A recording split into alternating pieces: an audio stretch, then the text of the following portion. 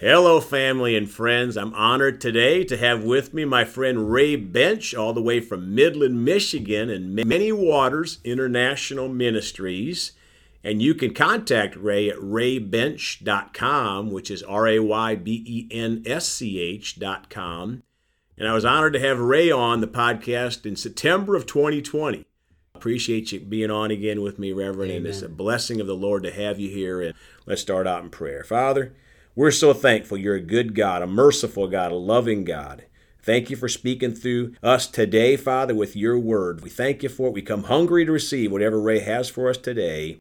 In the precious name of Jesus, amen. Well, I'm going to kick it over to you, Reverend Ray. All right. Good to see you, Brother Greg. Hey, everybody. If you brought a Bible or you got a Bible, I'm going to read a Bible verse to you, and then we'll kind of launch from there.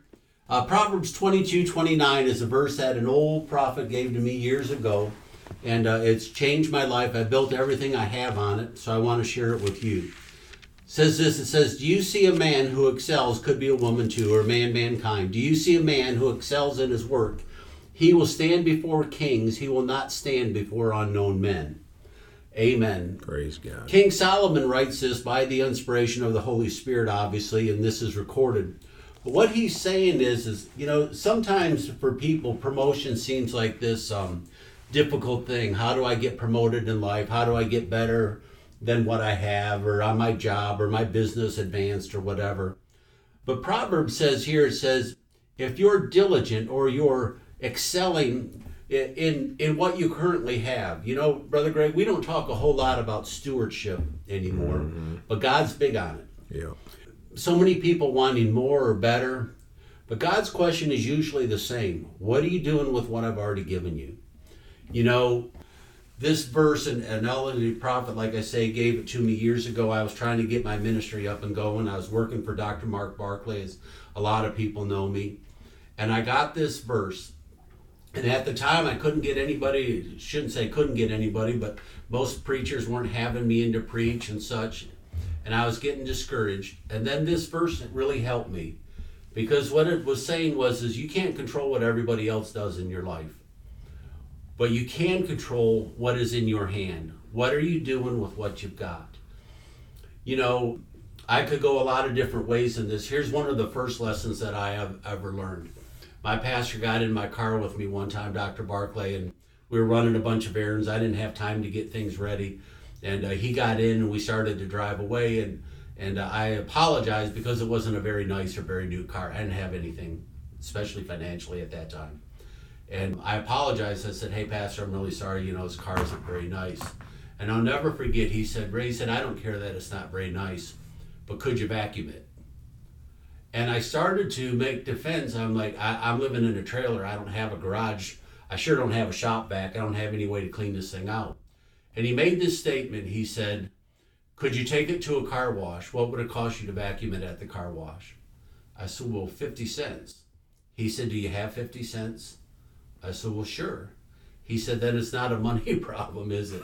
Now, that sounds a bit harsh, right? Guy's already not doing well in life, and you're going to, hit him upside his head with that. But his point was, why are you letting things stop you? If you were going to take care of something, don't you let anything stop you. Get good with what you've already got in life. Master that. We want to have a better house or perhaps a better car or better whatever. And God's question goes back to stewardship. What are you doing with what Jesus Christ already gave you?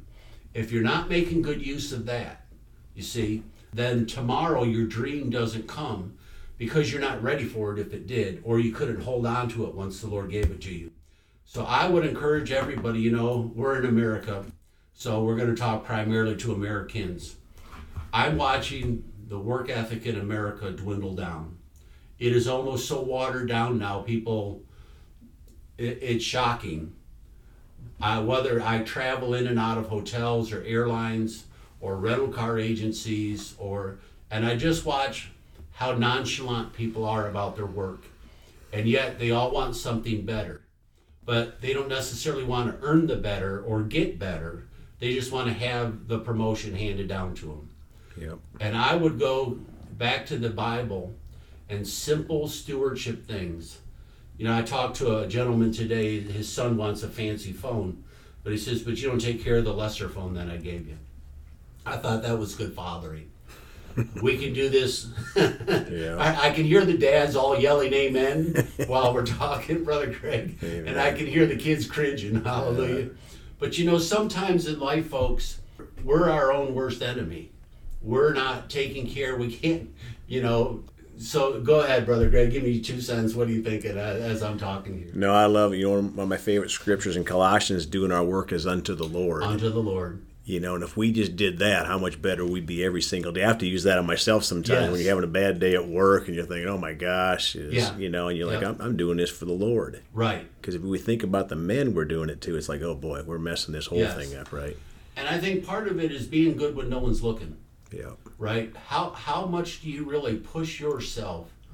You know, the Bible says in 1 Chronicles 12, 1 and 2, it said, when certain soldiers came to David of Saul's household, Benjamin, says they were experts with spears and bows with both their right hand and their left.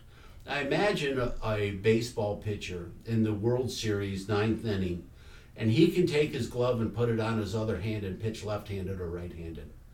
That's how these guys were. How dedicated would you have to be to get that good? How much effort would you have to put in if you were a deer hunter to have a trophy buck come out in front of you and you could put that rifle on your other shoulder just to get to the other side of the tree so you get that trophy buck? When you want to give yourself to your studies in God that much, when you want to give yourself to your being a father to your children, to being a husband to your wife, to being the provider for your family, to your boss, when you're willing to put in that kind of diligence and that kind of time, then that's when we say, okay, you're not going to stay where you are. You're going to move up. God's going to bless you and move you up. Amen. Just real quick, I'll leave it at this. Try to get through this whole testimony. But my son Nathan, he went off at 18. He became an airplane mechanic. He was a flight instructor at 19. And what happened is, remember, the economy tanked in 2008. Yep. So he had to take a job, even though he was a flight instructor. They scaled back the instructors. They went from about 250, 300 instructors down to less than 50. Well, he made all but the last cut. He finally got laid off. And he took a job in a plastics plant, and they would take raw BBs, I would call it, a plastic, put it through a process, and then it turned into a roll. And that roll, they should make like 12 to 15 pallets every hour. And just to be short, he called me one day discouraged as student loan payments were coming due. He wasn't flying much. It looked like things were in a standstill. And he said, Dad, you know, what am I going to do? He's working with people that their lives haven't turned out the way they want it to go, right? These guys are discouraged in life. It's not what they had anticipated. And a lot of them were doing drugs and things of that nature. And I said, you know, Nate, if you think like them, act like them, you'll be them, even though you're not supposed to be. Mm-hmm. But if you pick up their habits, that's a mirror, that's where you're going. So I gave him this verse that I read a little bit earlier, and I said, here's what you do. You get there and you work hard, and you mean business for what's going on, and you'll see the Lord begin to bless you. And maybe we ought to wrap it up at that, and I'll finish that story on the next podcast. Hallelujah. That sounds good. You pray for us, Reverend Ray? Father, we thank you in the name of Jesus. I thank you that your hand is on us, that your hand for promotion. Don't let people, Lord, I pray, be given to discouragement. I pray for my brothers and sisters that discouragement doesn't settle in on them, but they'll find a way through it to keep fighting through life, that there's hope in God at all times. In Jesus' name, amen. Amen. We'll look forward to tomorrow. We'll see how many days we're going to go here. Just a really good message. You know, I was thinking, Ray, about one of the greatest failure diseases is excusitis. You know, and that's big out there. You know, we can make excuses for anything. But I'm excited about tomorrow, and you can contact Ray through his ministry at raybench.com. You can contact us at our ministry at 812-449-8147 or at celebratejesusministry@gmail.com. We love you all. Please go talk to someone about Jesus today. And remember, Jesus thought about you on the cross at Calvary.